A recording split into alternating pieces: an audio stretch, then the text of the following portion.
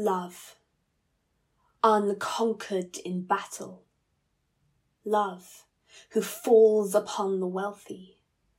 You, who sleeps upon the tender cheek of a girl, and who wanders wildly about over the sea and in the halls of men.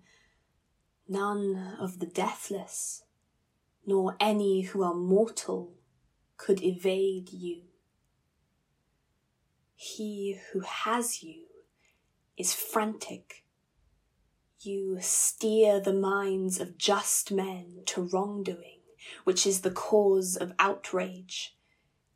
You provoked this quarrel between two men of the same blood.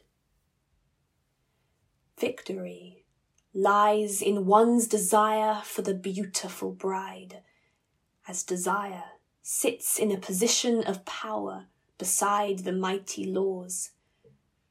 For Aphrodite mocks as a goddess invincible.